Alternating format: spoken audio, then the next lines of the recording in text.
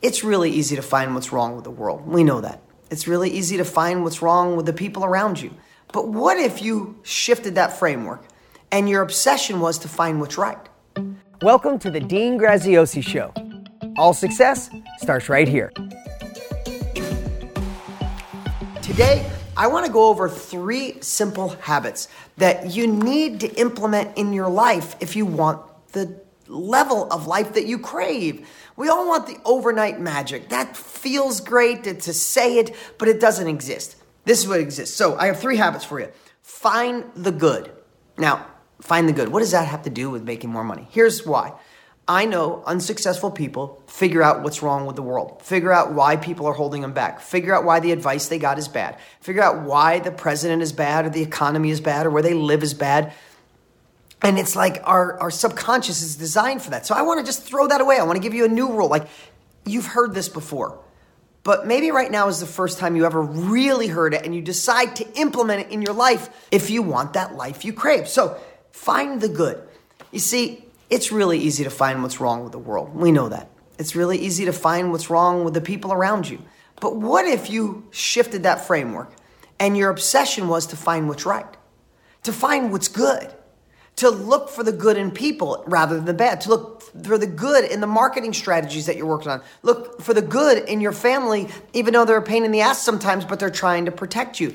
As simple as that little shift sounds, you're like, oh, Dean, I thought you were going to tell me how to make money. I am telling you how to make money, and I'm telling you how to be happy, and I'm telling you how to thrive when other people struggle. And when the economy turns like it's gonna, you could be the one ahead because you're gonna have to find the good when the whole world is finding what's wrong. So, one simple hack today, this week, obsess on looking for the good.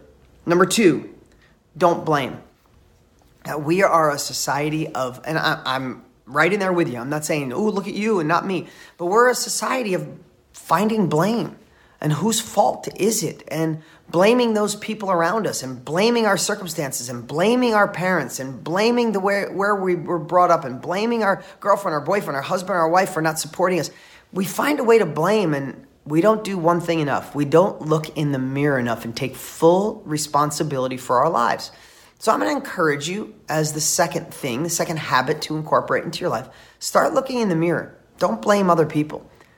Blame ourselves, but in a positive way. Like, blame ourselves. Take ownership of your success, ownership of your failure. Realize that what if everything was designed for you to go through? All the shit you had to deal with, all the things that went wrong, all the people that let you down, the circumstances growing up. What if it was all designed to make you the perfect version of you? The person that would be listening to a podcast like this, the person that's ready to go to another level. And what if just today, you heard this before, but today you said, wow, this maze of my life was designed for me because I'm here today. I'm taking ownership. I'm not blaming anybody else. Here's the cool part about not blaming anybody else. You can't imagine the stress that goes off you. It's all on me. My company does great. It's on me. I get to celebrate. If it goes bad, it's on me. I can't celebrate when it goes right and blame other people when it goes wrong. I got to take full responsibility for all of it. And the pressure, the stress that goes away is unbelievable. The third thing, I want you to listen for clues. What does that mean? Listen for clues. You see, you know the saying, success leaves clues. That was Jim Rohn said it and taught Tony Robbins, and Tony Robbins pushes it. But it does, because here's what I know. Our subconscious wants to lean back towards the clues of why it didn't work. See, I knew that wouldn't work, and you're not smart enough, and you didn't go to school for that. Or, see, your parents told you should have taken that job. So we subconsciously look for clues of failure.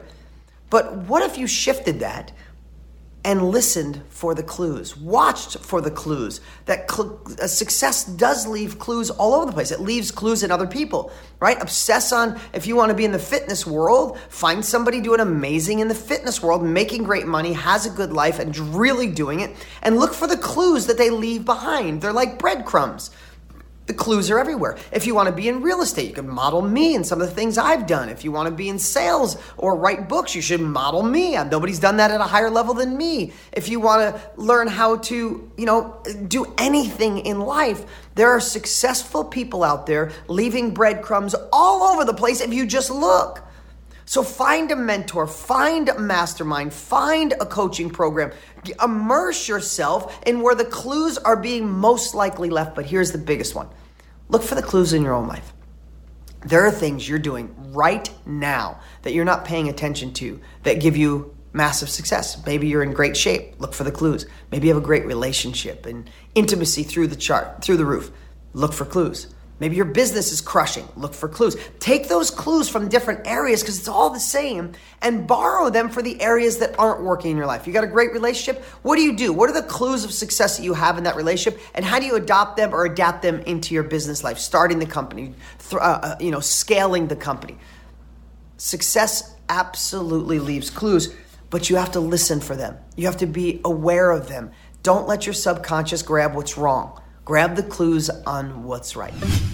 If you liked this podcast, make sure you rate it. And also, make sure to click subscribe so you never miss out. Remember, all success starts here.